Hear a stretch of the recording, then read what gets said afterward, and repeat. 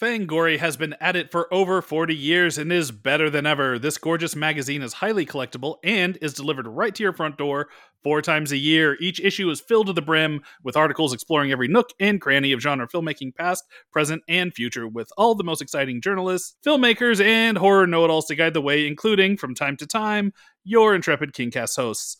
This high-quality writing will only ever appear within the physical pages of the magazine, so if you want to join in on the fun, well, you'll need to subscribe, and to do that, all you have to do is head on over to fangoria.com and, well, sign up. KingCast listeners are in the family, so all you need to do to save a whopping 25% off your entire order is to use the code KingCast at checkout. Now, with all of that said, let's get on with the show.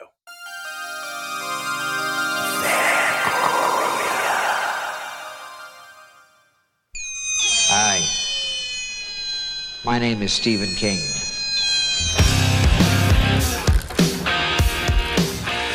The ice is gonna break! Red rum! You guys wanna go see a dead body? Well, sometimes that is better. Hello, and welcome back to the KingCast on the Fangoria Podcast Network. My name is Eric Vespi. And I'm Scott Wampler. And we are your hosts. Today we are talking about The Shining with a very special guest. You'll know his work as the writer-director behind 2019's The Hole in the Ground and the upcoming Evil Dead Rise, which I have seen and can say it's a banger. There may be some parallels, actually, between Stephen King's tale of familial horror and our guest's entry in the Evil Dead universe, but we'll get to that in a second. First things first, ladies and gentlemen, please welcome Lee Cronin to the KingCast stage. Thank you. Yeah, very, very pleased to be speaking to you guys and excited for this conversation. I'm very excited to be talking to you, not only because of the movies that you've done, but you are the first Irish accent that we have had on this show. And I love a good Irish accent. And I'm often told my accent is not heavily Irish, but to your ear, I will take that. Yeah. Well, I'm from Texas, so of course it would. It's probably a little more acute than it might be in your homeland, of course. I'll put on the best brogue I can for you. Yeah. Well, we thank you for being here. How did you enjoy being in Austin recently with the world premiere of the movie? Yeah, man. Like straight up, it was like one of the best weeks of my life, both professionally and personally. Like I'd heard how great South by Southwest was. Austin was always a town I really wanted to visit. And I think I got my timing just right. I went for a week. So I got in like 3-4 days before the premiere. So I got to kind of soak up some of the atmosphere of the festival, meet a lot of like-minded, really cool individuals. And then got to ride the energy wave of that screening and a couple of days afterwards. So it was a very, very special moment and kind of necessary catharsis with this movie because, Evil Dead movies are not easy no movies are easy to make, but Evil Dead movies are particularly difficult. And I'd traveled across the world from Ireland for 8 months to New Zealand to make it, which included a 2-month COVID lockdown, no rap party or real celebration for the work that I've done. Man. Yeah, so getting to Texas and getting some of the key team there, my producers were there, the cast were there, some family and friends and things like that. It was a really like a long overdue but necessary celebration. And South by Southwest is kind of a, when you're a filmmaker, sometimes you don't want to go to a festival if you don't have something happening. You feel like a bit of a hanger-oner, but South by, I would go back to just gladly as a guest just to enjoy the atmosphere. So yeah, a truly fantastic time.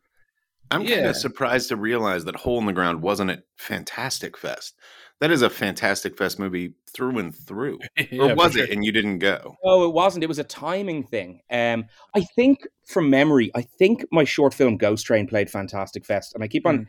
Or I'm misremembering. I think it did, but I'm actually hoping to attend this year. I've had conversations with some people, and I'm hoping to maybe just be there for a few days because I've heard what a cracking occasion that is. Also, yeah. It's like prepare yourself. But The Hole in the Ground came out. You see, we premiered at Sundance late January 2019, and then the movie was released on like the 1st of March. So I did get to attend a lot of festivals internationally with it as it rolled out, because unlike this movie, which is like global release on the same date, The Hole in the Ground kind of popped up in different territories over the course of 2019 and often was alongside a festival screening of some sort. So yeah, we were kind of done and dusted by the time Fantastic Fest came around, and actually a lot of the horror festivals that happen towards that end of the year into the fall and around Halloween time. But yeah, I definitely want to get to Fantastic Fest at some point, though. Yeah, you should. It basically South by, only all in one location and a little drunker. It is a fucking blast. You would love it. That. I reckon I could make use an occasion like that. As much as South by's, like-minded people, as you said, everybody's there. It's a big family. There's something way more insular about Fantastic Fest because it is all at the South Lamar Alamo, and even if you never watch a single movie with some of the people there, you'll recognize them because you'll see them in the halls or at the highball afterwards. There's something about it all being in one focused location that really does, kind of drives home that whole I'm in my element, I'm with my people, kind of feeling. It's funny you say that, because one of the nice things, Eric, that I experienced was all these people that I know from the Twitter sphere or online, or that I'd never met, that are involved in the community in the US, whereas I'm out on my island, over in Ireland. And it was really nice to actually connect with some of those people that I've known virtually from a distance for a long time. And that was actually one of the real high points as well about being there. Running into all the where you see the names on the badge, you're like, oh my God, I know you. Yeah, and then you don't feel like an asshole for wearing the badge, because you don't want to be over lanyarding. I got handed 2 on day 1, and I didn't know what to do. But you notice everybody's eyes tracking down to figure out who you are. So it is a useful thing. You have to be really sneaky with it if you want to get away with that at film festivals. You got to start with a direct eye contact, maybe kind of look over their shoulder a little bit, draw their eyes away from you, and then snap your eyes down at the badge and go, okay, so that's your name. Or there's a tricky one, which is pretend you're checking if they need a drink, which gives you a reason to cast your eyes down at their glass. That's good. Good one. That's real good. Person I don't know, do you need a drink? And then you look down, and then you're like, they're like, no, I'm fine. You're like, oh, that's good to know, Eric. That's cool. Okay, because now you got the name. Perfect. Well, our time with you is a little bit more limited, so I want to dive into some Evil Dead shit before we jump into The Shining, because we could probably, I can already tell, if there weren't any time constraints, we could feasibly talk to you for a couple of hours just about The Shining. So I want to dive into some Evil Dead stuff because, 1, the movie fucking rules. 2, whoever's idea was to hand out the shredded linguine afterwards is a fucking genius and needs to get a raise, whoever marketed that candy after. Because Scott, I don't know if you saw this, but you left the theater and you got a mini cheese grater and a bag filled with rope candy that looked like stringy bits of flesh. Very nice. Genius. Did you eat it? I haven't tried any yet. Of course I ate it. I mean, you haven't seen. We're all doing this over audio. I'm a larger man, so you can't hand me a bag of candy and then go, don't eat this. So yeah, of course I ate it. But the movie, I'm a big Evil Dead fan. I love what Fede did with the reboot. There isn't an Evil Dead thing that I don't like at this point, right? I even like some of the shitty video games, because you get to play as Ash. It's fun. So what was your entryway into this? How did you get to, obviously you had to convince Sam Raimi and Rob Tappert and probably Bruce of I have a take on this. Were they actively looking to expand Evil Dead at that point? Or did you go to them and say, hey guys, I can't let this opportunity pass without saying this is what I would do with an Evil Dead movie? Yeah, it was kind of a meeting of minds at the right time in a way. I'd always harbored ambitions to make an Evil Dead movie once it had been rebooted by Fede back in 2013. Right. And I was kind of still working my way through the world of short films at that point. And I remember thinking, wow, if there's more to be done, I would really love an opportunity. And I remember at the time, I was just signing with my new agents, and they said one of the questions you often get asked is what legacy titles, what franchises, etc. And there was really very little for me, but top of the list was Evil Dead. And that conversation happened at around the same time that Sam Raimi had seen The Hole in the Ground at a press screening put on by A24 in LA. And I happened to be in town around the same time, post Sundance, where I was premiering The Hole in the Ground. So Sam asked if we could, meet and have lunch. And so I met with Sam and a couple of his executives who had tipped him off to The Hole in the Ground in the first place. And then he'd gone to see it. And, Sam as a filmmaker is very much on my Mount Rushmore. He's a very influential filmmaker for me as an up and comer, and the the opportunity to meet him was really exciting. And all I wanted to do was talk about Evil Dead, but we talked about absolutely everything else, because the nature of those meetings quite often is to share all the different things that you're working on. So I was sharing things that I was writing, or that I was noodling or trying to write treatments for, and him and his production partners that were there were talking about the things that they had, the things that they were thinking about. And it was only right at the end of the conversation that I kind of plucked up the courage to say, so what's up with Evil Dead? And he said, oh, why are you a fan? And I was like, well, I am a fan, like massively, since childhood. And his eyes kind of lit up, because what he told me specifically he really liked about The Hole in the Ground was just the filmmaking control. I remember he described it as being quite like, although tonally it's very different to Evil Dead, he really liked the precision and I remember he described it as like, a piece of well-machined clockwork, how the film kind of functioned. So he was like, oh, are you interested? And I was like, absolutely. And I was like, why do you want to do more? He's like, we really do. And I guess, you use that word, the take thing. They would have been listening to takes for many years. Right. And I think what interested them and me was that they instinctively felt I might come at it from a different angle. So I'd no pitch in my back pocket. It was my last meeting after 3 weeks of meeting people. And I was about to get on a plane back to Dublin. And I thought about it the whole journey home, and then started to speak to them again, like starting the next week, and hone in on something. And very quickly, I was clear that I wanted to change the location, change the type of characters, change the dynamic, and hunt down a little bit of a different metaphor. But as I said at the start, the meeting of minds, that's kind of what they were after too, because I'd say at that point they were probably jaded of potentially getting pitches that felt more like fan films than truly expanding the universe or doing something different. And that's not to say me as a fan, outside of being a filmmaker, didn't try to bring the elements in that fans would love, because I know that that's so important in making something like this. But they were equally as enthused by the fact that I was looking at it just in a very, very different context. And that was the start. And it's funny how time goes by. That was, 4 years ago. And here we are just about to release the movie. Right. But again, as a filmmaker, you're busy doing different things. And I just had continued discussions, and we kept nudging it forward. And whenever I was in town, I'd meet with Sam, and we nudged it forward until that July, when I sat down with Sam, Rob, and Bruce over Zoom and just pitched them a storyline from A to Z. And, it's that kind of thing of like, a few hours later, your agents call you and they're like, they want to make an offer and they really want to bring you on board to take this forward and own it.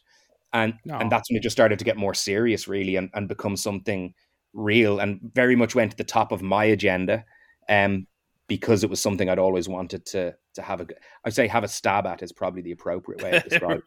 Right. Which were you more excited about? Were you more excited when you got that call from your agent, or more excited when you found out it wasn't going to be an HBO Max thing and they were going to put it in theaters? Yeah, do you know what? They come from different pressure points in a lot of ways, and off the back of different experiences. So I was more confused, because there's a little step I left out there, which was I had an interim conversation where I gave Rob and Sam in a room the pillars of the story before I gave it to them in detail. And that was actually the first agenty phone call I got, where they said, it's yours, as in it's off the table. They're not speaking to anybody else. It's yours to basically screw up or take it to that serious pitch point.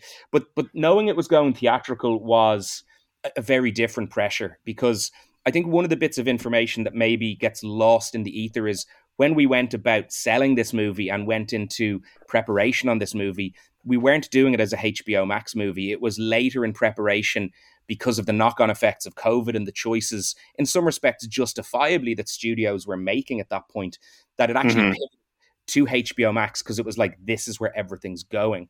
And working with great executives and working with the guys at New Line, with Richard Brenner, with Dave Neustadter, with Victoria Palmieri, they just said, look, go make the best movie you can. We still believe that this film can be a theatrical venture.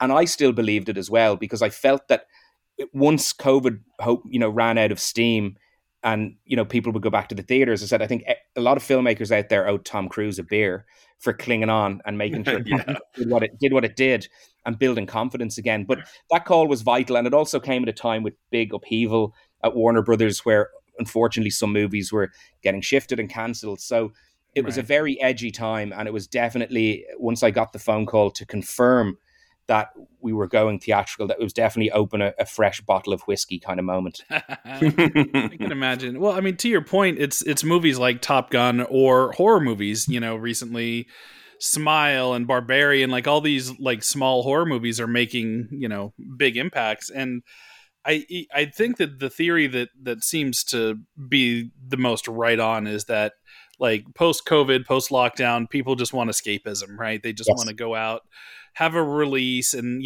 so it's going to be comedy, it's going to be superhero spectacle stuff, and it'll be horror movies. And Yeah. to a great thing. It's weird. Horror movies have always been there for this stuff. Like the boom of the Universal monster movies, was following the Great Depression and stuff. So I don't know. There's something about that. Maybe there's books out there written about this phenomenon by people much smarter than me. But I love the idea that horror movies tend to always be the go-to release valve for society after some sort of giant shared trauma.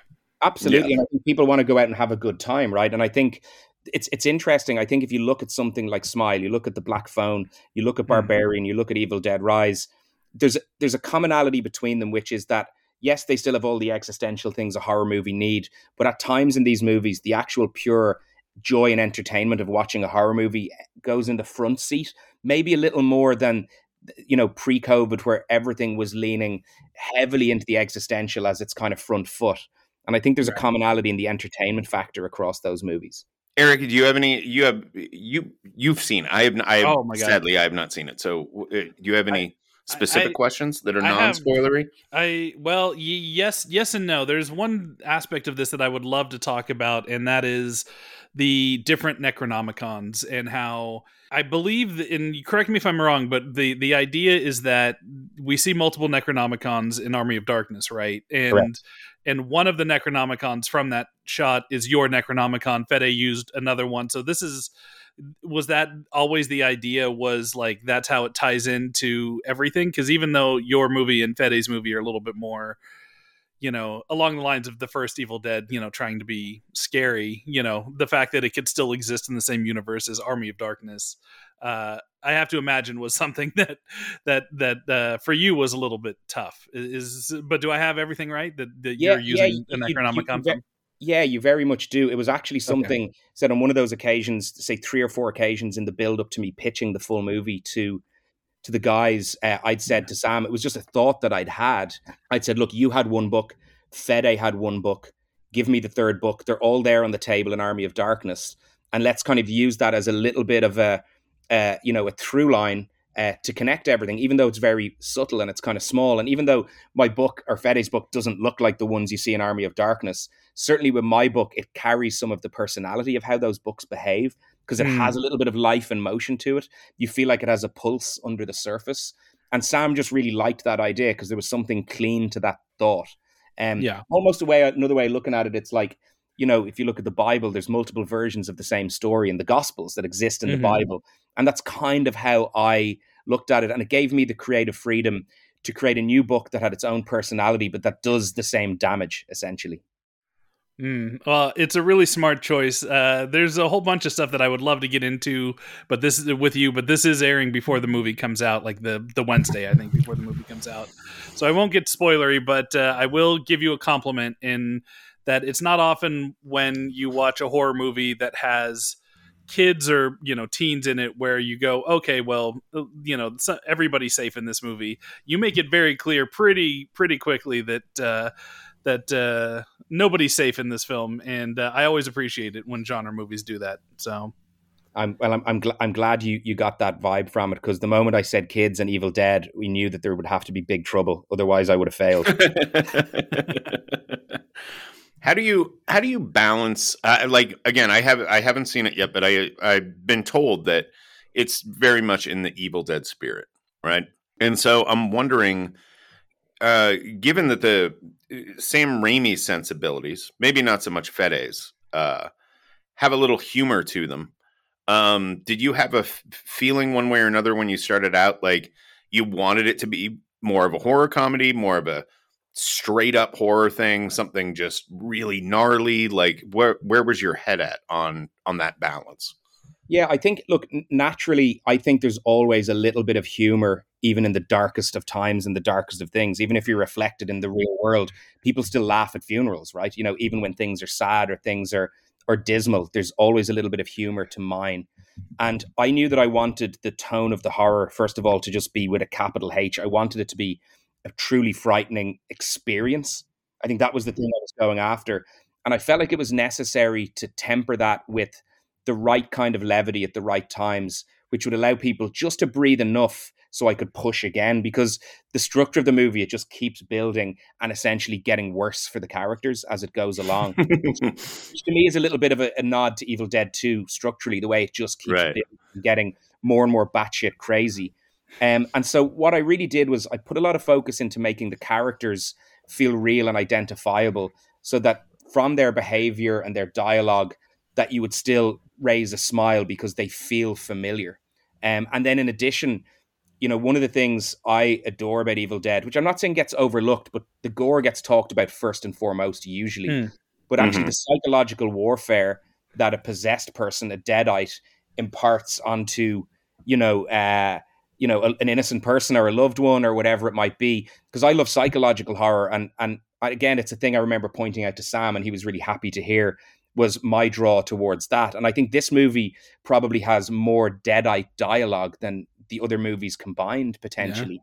Yeah. And with the structure of a family in this story, it gave me the chance to do that. And once I had that chance, then I had a lot of fun trying to write what I hoped were some kind of killer lines, and one-liners. And look, no one's ever going to top. It's not even a one-liner; it's a one word. Like groovy is its own thing. But I definitely wanted to get that personality across. And at the South by Southwest screening, which I attended, and then actually at the European premiere, which we had in Dublin just a few days ago, one of my greatest joys was actually hearing the laughter from the audience at the right places. It's dark humor. It's not a comedy horror. It's absolutely a horror movie, but it does have this certain twisted levity baked into it as well. I could once again talk your ear off all this. Maybe you'll come back later on down the line. We'll do a spoiler special where we get into the nitty gritty. Yeah. But we should probably move into some Stephen King shit. So do you want to regale us, Lee, with your Stephen King origin story at this point? Yeah, absolutely. And it's connected to multiple experiences that I had at a very young age. It's a story I've told before, if anyone's read an interview maybe with me before, but it's probably worth just also setting it up, which is I'm the youngest in my family by about 8 years. And therefore, when I was at a very impressionable age, 7, 8, 9 years old, my siblings were all hitting late teenage years, and my eldest brother was going into his 20s at that point.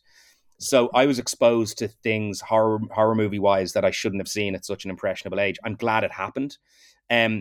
So for example, Evil Dead and Evil Dead 2, my dad showed those to me back to back on VHS when I was about 8 or 9 years old. I saw Jaws very young. I remember seeing It, for example, the TV movie, I think on TV, like the 2 parts over 2 nights. But The Shining was a movie that was kind of an unforgettable experience because it wasn't as obvious a piece of terror to me. Like at that point, I understood if Freddy Krueger shows up, it's scary, when the clown and Poltergeist, whatever it might be. But The Shining was this thing I didn't really understand. But it had this very, very powerful impact on me. And it was because it's a story I've told and it's a story I've discussed with my siblings, over the years. My memory is quite clear on it, which was we watched, again, it would have been VHS. I would have been less than 10. So it would have been like, I don't know, maybe like 1991 or something like that. We put it on like a Friday evening. We got interrupted before Room 237, called by our mother to have dinner. So up to that point, it's like watching this kind of strange, unsettling drama. But again, I'm really young, so I don't know how to process that. And then going back and watching the second half of the movie, where there were those more visceral elements and the temperature of the movie really started to rise. And it set in motion like how I react to movies that really terrify me, which is I don't sleep for about 3 nights. And I can slowly add darkness back into my bedroom over those 3 nights as I get to grips with what I've just seen. So I was terrified, didn't know why, was waking the family up, couldn't sleep. And at the time, my dad was away on business. I think he was in the US on business. And he returned just as I'd recovered from the experience of seeing the movie, getting the reports on how things had been while he was away. Oh, Lee was a little pain in the ass. Why was he a pain in the ass? We showed him The Shining, and he's like, well, that'll do it. But what it did was it reminded him that he hadn't seen it since it had been released in theaters, because my dad's a big fan of horror movies. Speaking of which, it was a real joy to have him at the European premiere the other day. He's 81 years old now, and he had a ball watching the movie. Nice. That's wild. Yeah, it was just so fun. And he was reminded that he hadn't seen The Shining since it had been released in theaters. So he went and rented it. And I learned a very important lesson. It's when I learned the importance and power of the soundscape in a movie, because I'm in bed and he's rented The Shining. I didn't know he'd rented it. And now I'm hearing this movie come up from the sitting room downstairs into my bedroom. And it started the cycle of fright all over. Terrified me to my core. And I couldn't sleep again for a number of nights.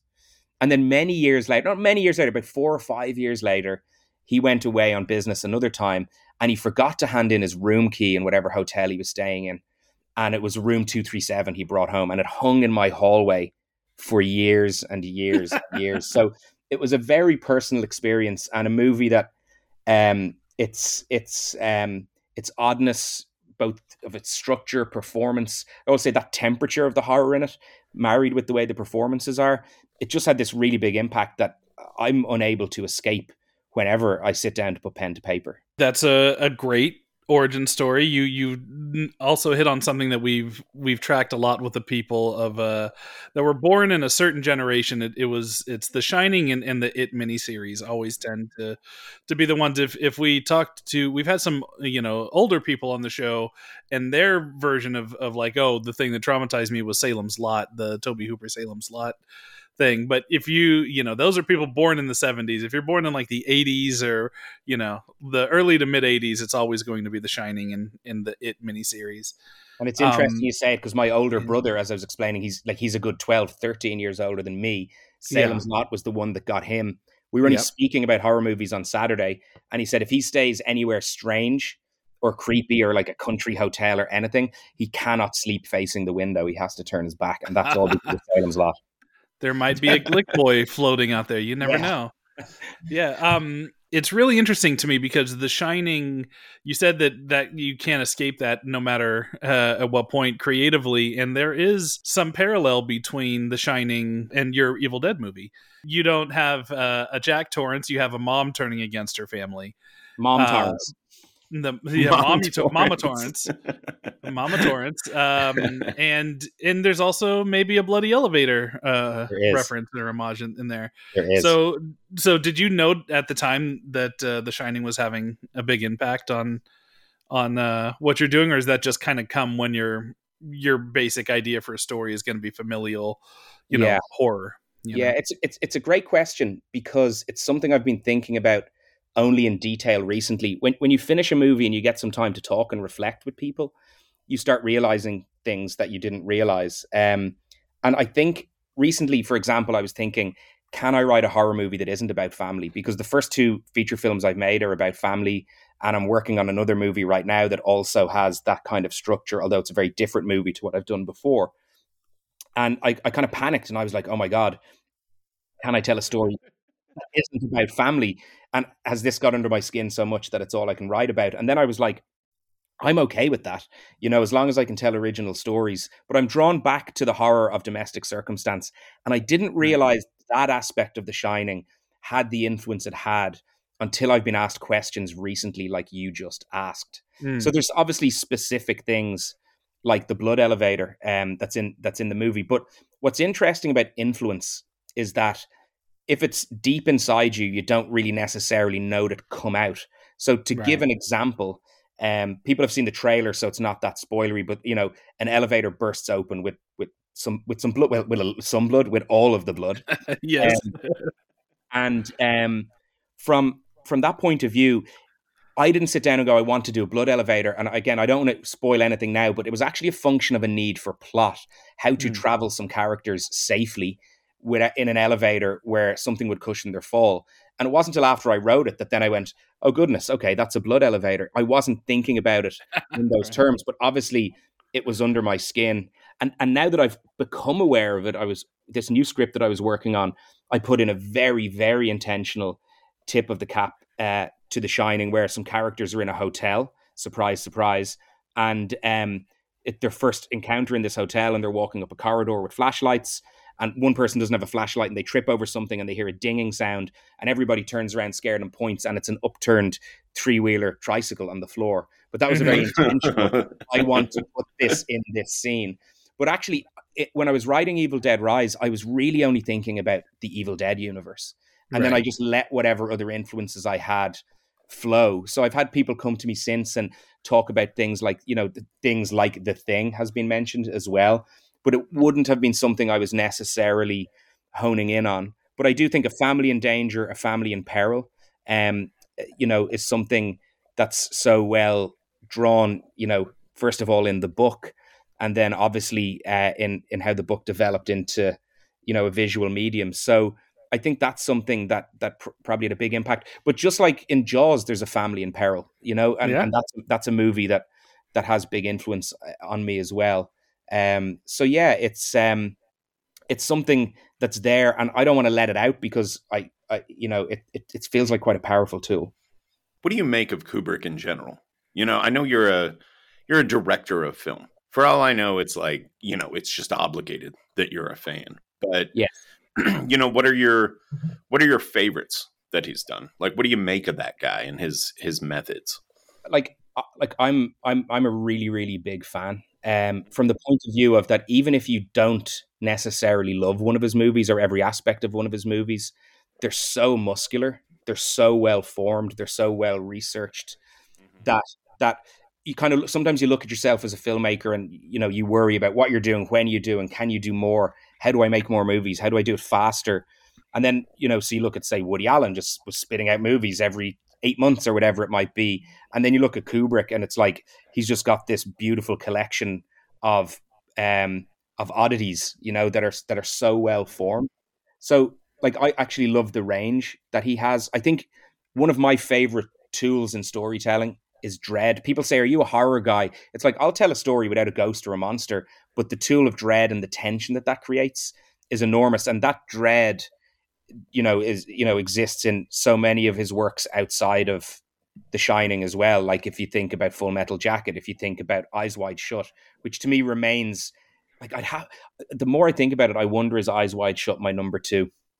Man, I am fucking excited to hear you say that. I'm a huge Eyes Wide Shut fan, and I can't even. It's like it's one of those movies you can't even mention it on Twitter without a bunch of clowns wandering into your mentions. Like, the movie fucking sucked. It had no point. It's like, no, you weren't paying attention.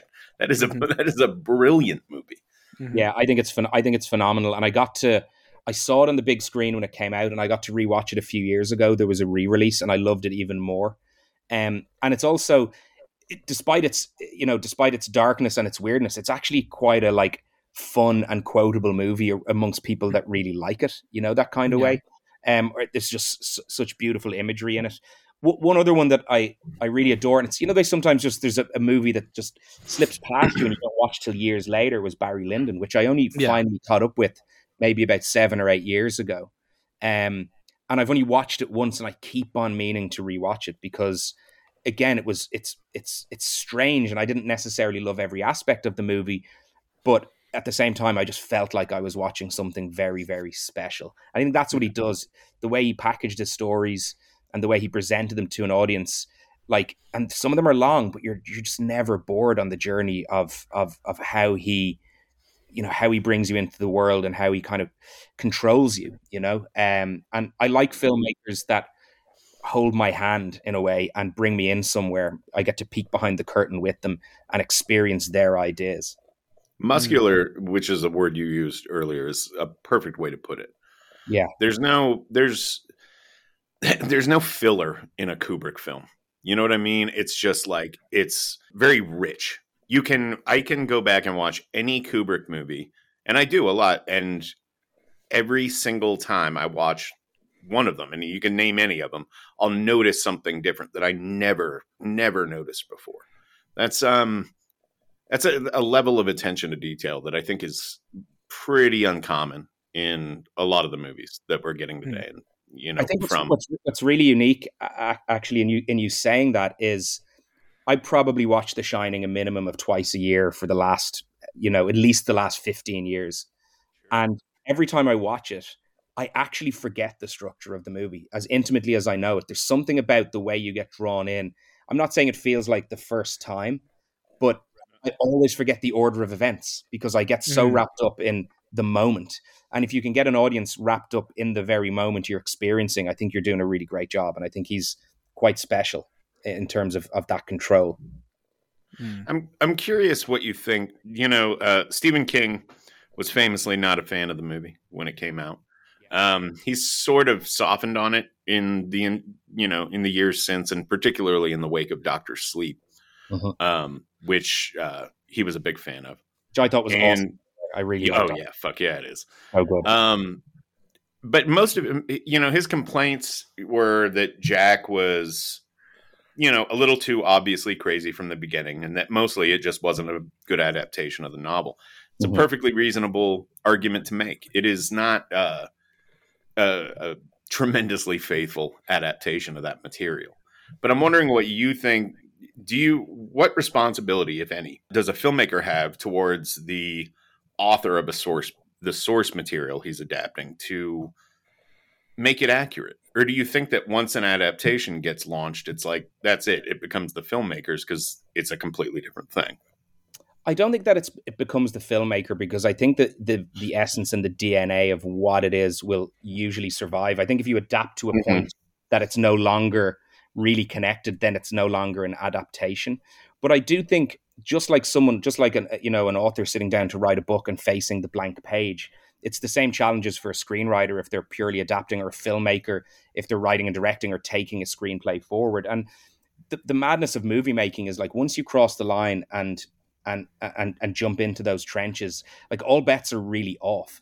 You end up making choices sometimes that aren't even necessarily things you wanted, but you're having to react to the circumstances that you're in. And you can't really apologize to anybody for that, because it's in the title. You're there to like steer that ship home. Right. And even if that hits the rocks, not quite where you wanted it to, or you end up stopping off at a different port along the way, it's usually for necessary reason. So I think once you enter into that medium and all of the mechanics that go with it, because at the end of the day, writing is, maybe if there's co-writers, but let's just take it as a single writer, it's one mind and it's one machine in terms of what they're typing on and what they're putting down. But when you cross the line into the world of filmmaking, you're also taking on board the opinions of lots of creative people that are running different departments, et cetera, et cetera. Now, that's not to say it just lets them run free. But the point is, as you're funneling all of those thoughts into something, you very much have to maintain a certain open-mindedness in what you do. I often look at it a little bit like my job is like, I'm a filter of opinions. I answer questions and I put them through my filter, and it spits all that out on a wall. And I've got a rough idea of where I want it to hit on the wall. But when you're firing all this stuff through that filter, some bits may go off in different directions, and you might like that and have to jump on them and track them. And I'm not saying that's Kubrick, because I'm sure he had absolute mastery over every little detail the way he wanted it.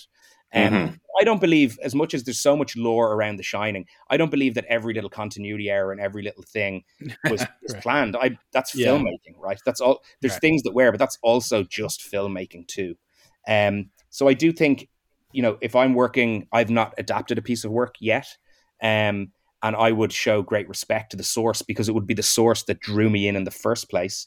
But nonetheless, if a filmmaker is going to take it on and put their vision on it, then you've got to let them go, because if you don't, you're going to get something that just feels unformed.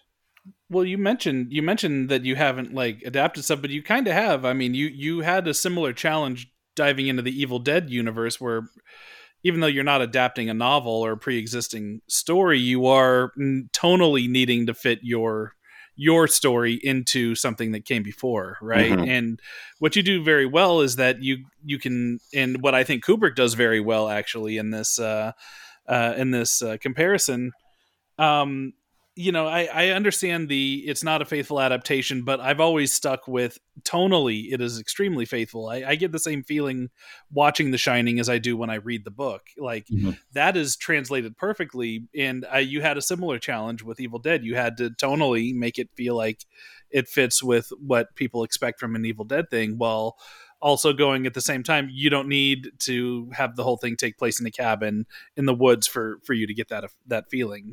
You're able to throw that on there. So I don't know, maybe I'm bending myself into pretzels trying to once again compare you and your work to Kubrick's take on Stephen King's. I'll take that compliment all day. But no, you're not wrong. And I think the thing that you hit on there is the it's tone, right? Like I think tone is the most important thing. Like I'll watch a movie that's never going to be better than a 3-star movie concept wise, but if it does what it says on the tin and the tone is consistent, that's a 5-star movie to me. Right. And I think getting tone right is vital. And I think in approaching Evil Dead, it was very important that although it is painted in a different way and it's in a very different context, I absolutely wanted people to walk away going, I just watched a new Evil Dead movie.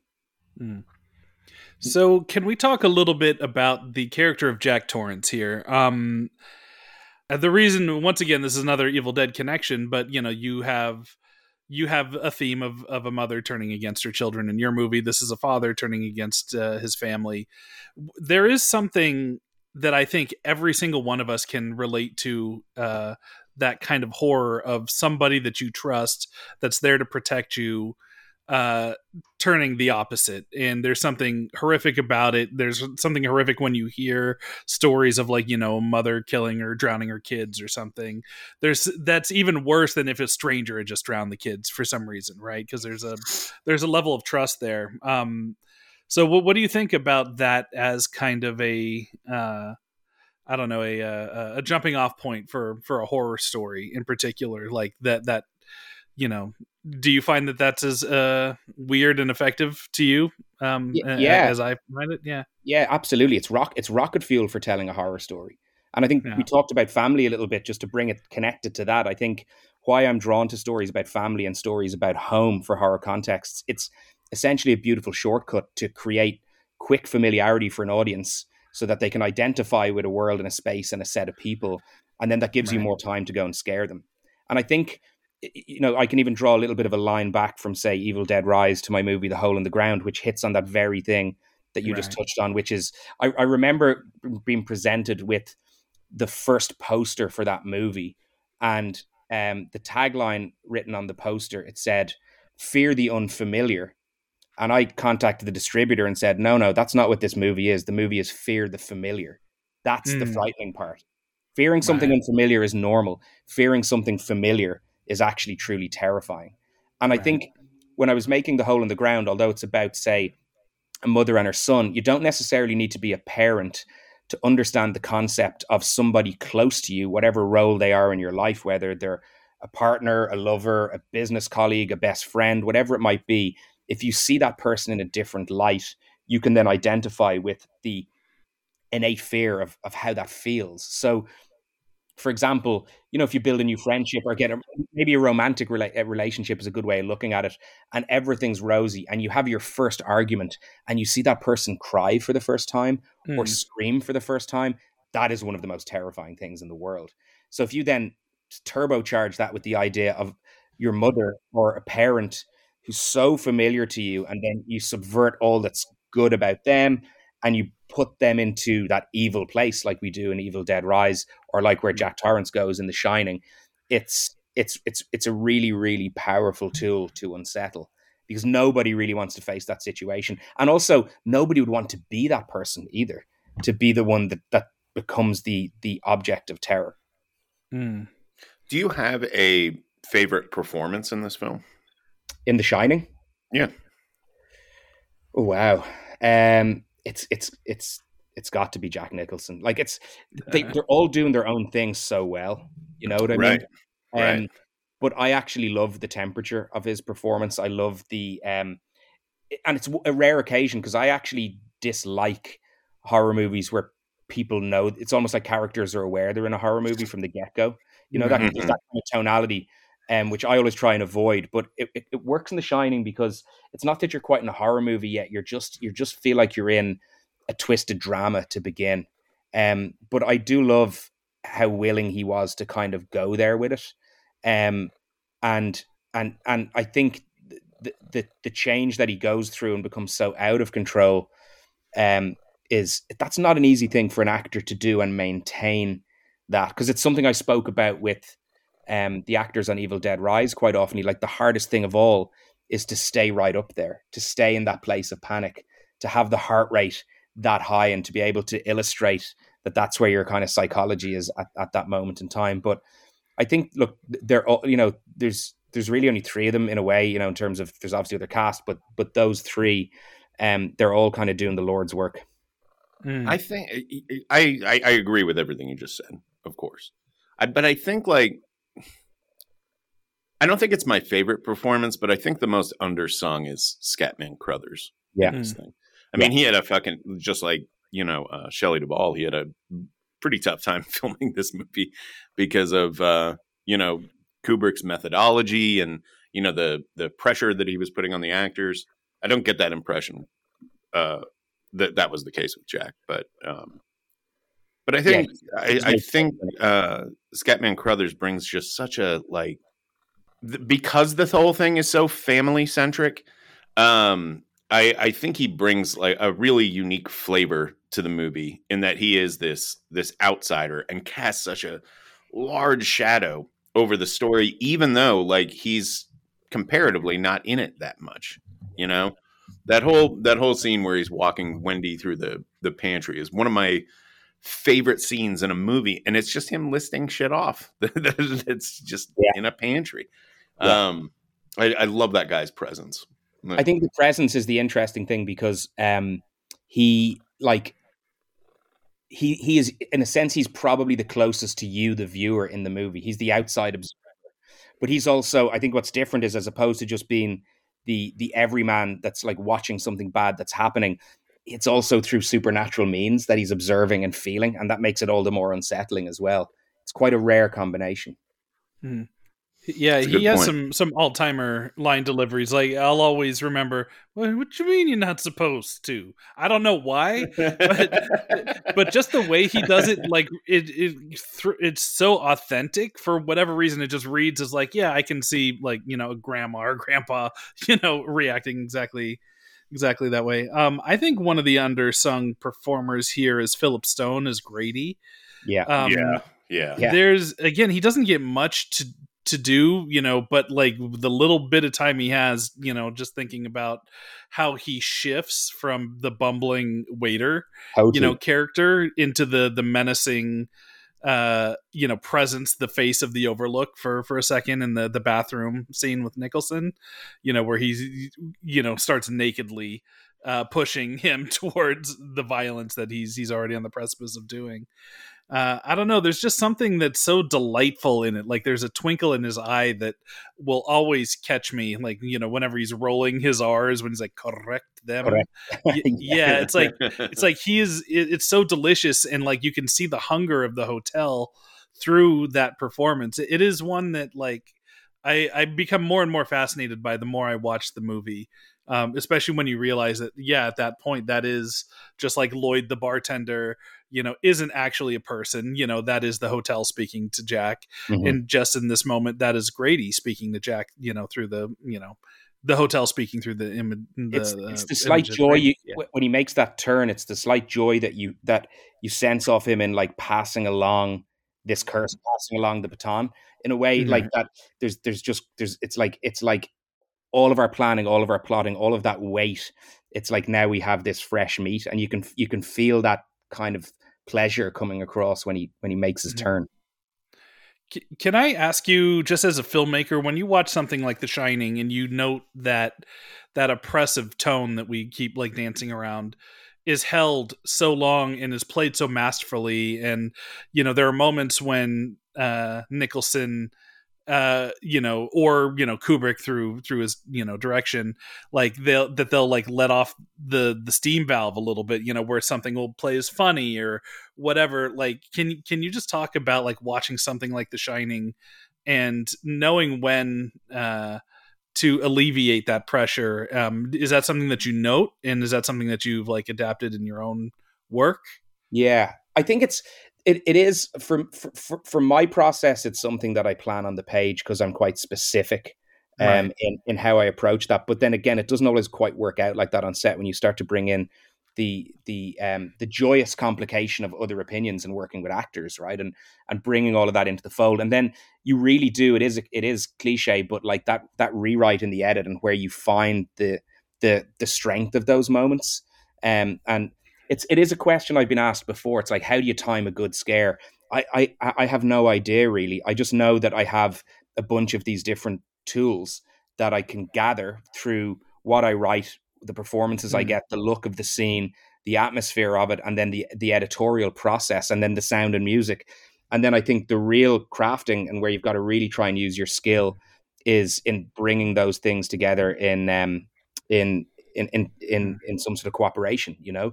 But I think like with The Shining, like that like you talk about humor, every time it gets me, that cut to, I think it's Wednesday, it says, isn't it, when it just cuts hard? Yeah. I laugh It's every time. Tuesday. Like, Ba-bam. yeah, because like, is it Tuesday or Wednesday? I always get confused. I think it's Tuesday.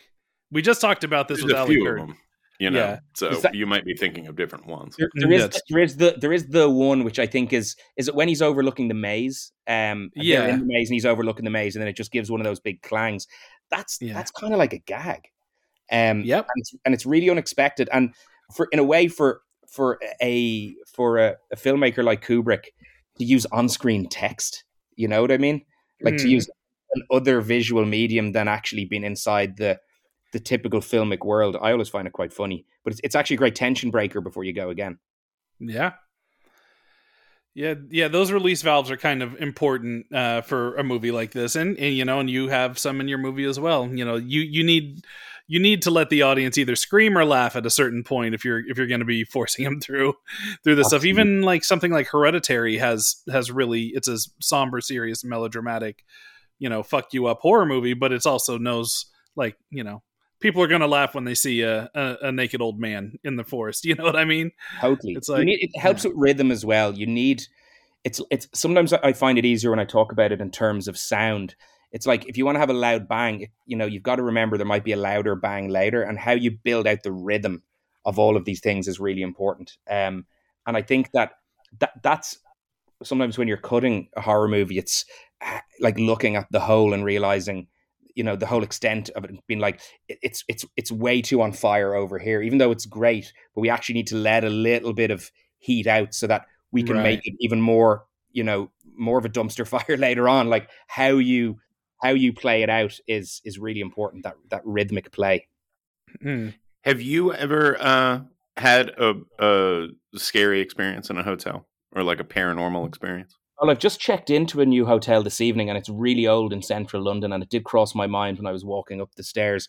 No, I don't think I have in a hotel. I actually haven't had any supernatural experiences I can remember in my life, but my family and some friends have had definitive ones, and it's definitive to them. But it's interesting the time that we're talking, because getting to share my new movie with my family, and we afterwards got to hang out the next day and spend some time together. All we did was kind of recount old ghost stories and talk about those kind of weird moments. And coming from Ireland, there's a lot of good ghost stories. Yeah. But more for me, it's the, like, I'm the worst horror movie watcher in the world because I get scared really easily.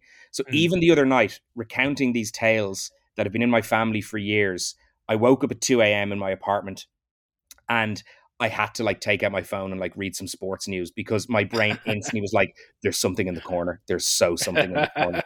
And that's enough. So by proxy, I get scared quite a lot and have had experiences just thinking about other people's terror.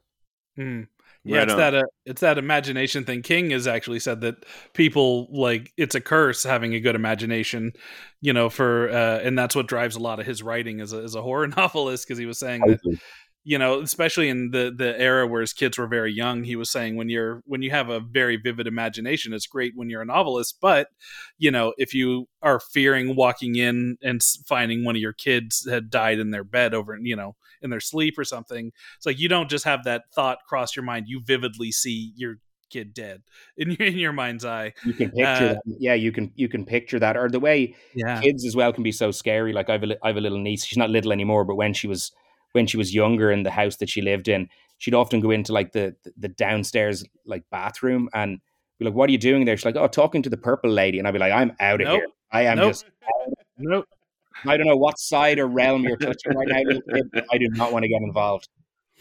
Well, I think we are about out of time with you, but I just want to say congratulations on the movie and the reaction to it, which has been across the board, fantastic. And thank you so much for being here today and stopping by to talk a little Stephen King with us. Yeah, my pleasure, and thanks for reaching out to want to have this conversation. And maybe we can do it again when the movie's out, and we can talk some spoilers. But as you said at the top, we could have talked for longer, but I guess we'll leave it at that for now. And thanks for the conversation. Many thanks to Lee Cronin for joining us. And we didn't have enough time with him. We will say that right now, that we feel like we kind of bonded on a spiritual and intellectual level, I believe. We kind of fell under the hypnotic trance of his dulcet Irish tones.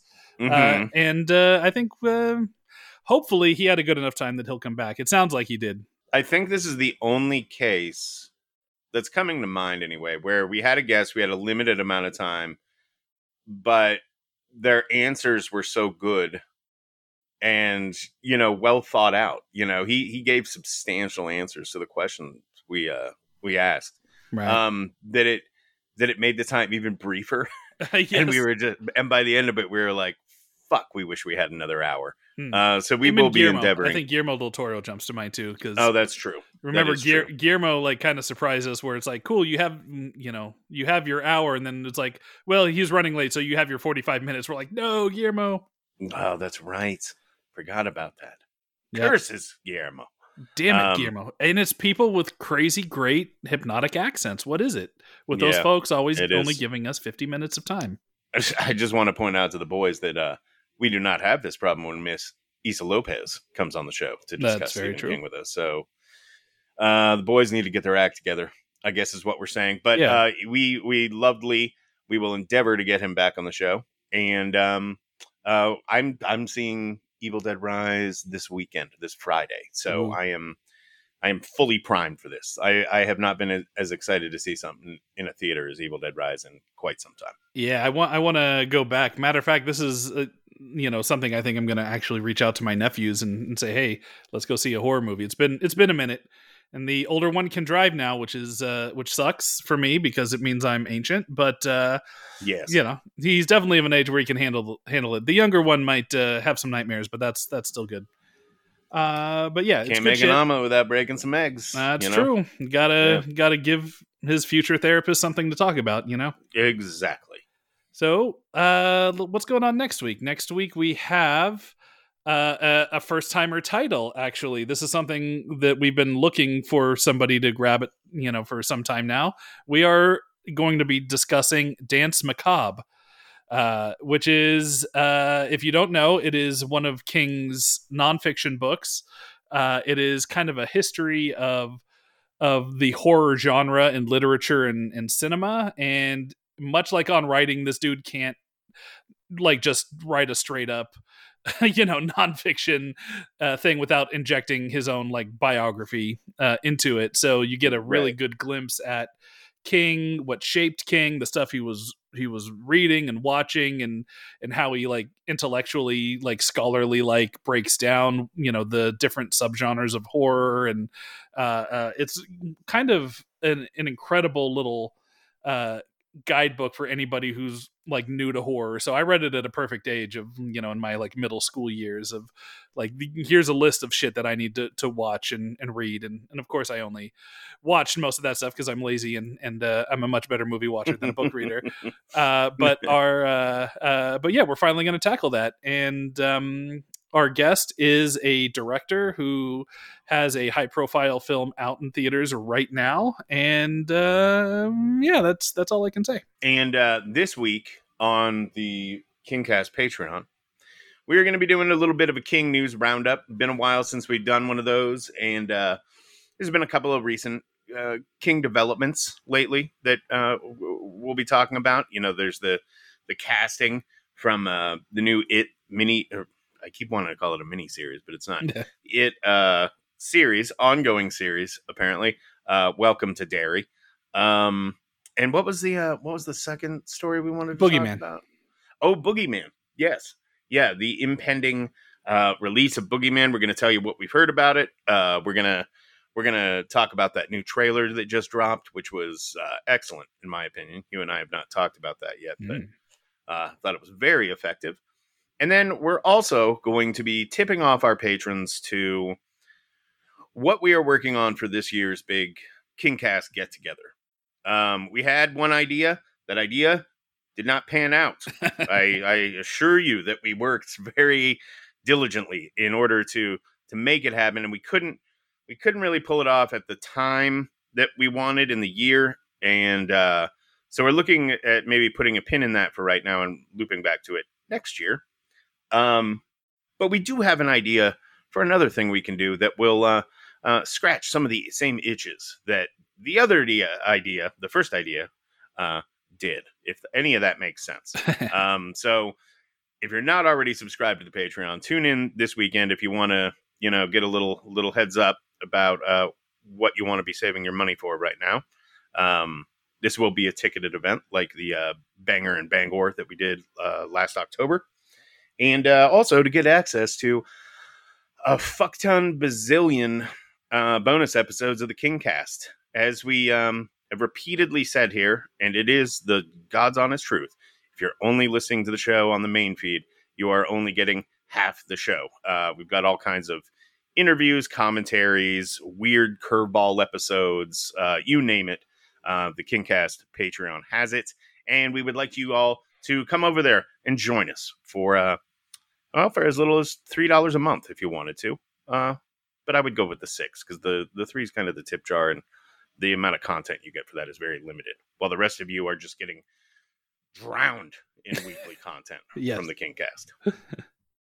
For sure. All right. And hope we'll see you folks over there. And in the main feed, we'll see you guys back next Wednesday. Same bat time, same bat channel for Dance Macabre. Adios, folks. The KingCast is a Fangoria podcast production. The show is produced, hosted, and created by Eric Vespi, that's me, and Scott Wampler. Tira Ansley and Abhi Goel are executive producers. Daniel Danger is our art director, and editing is done by yours truly.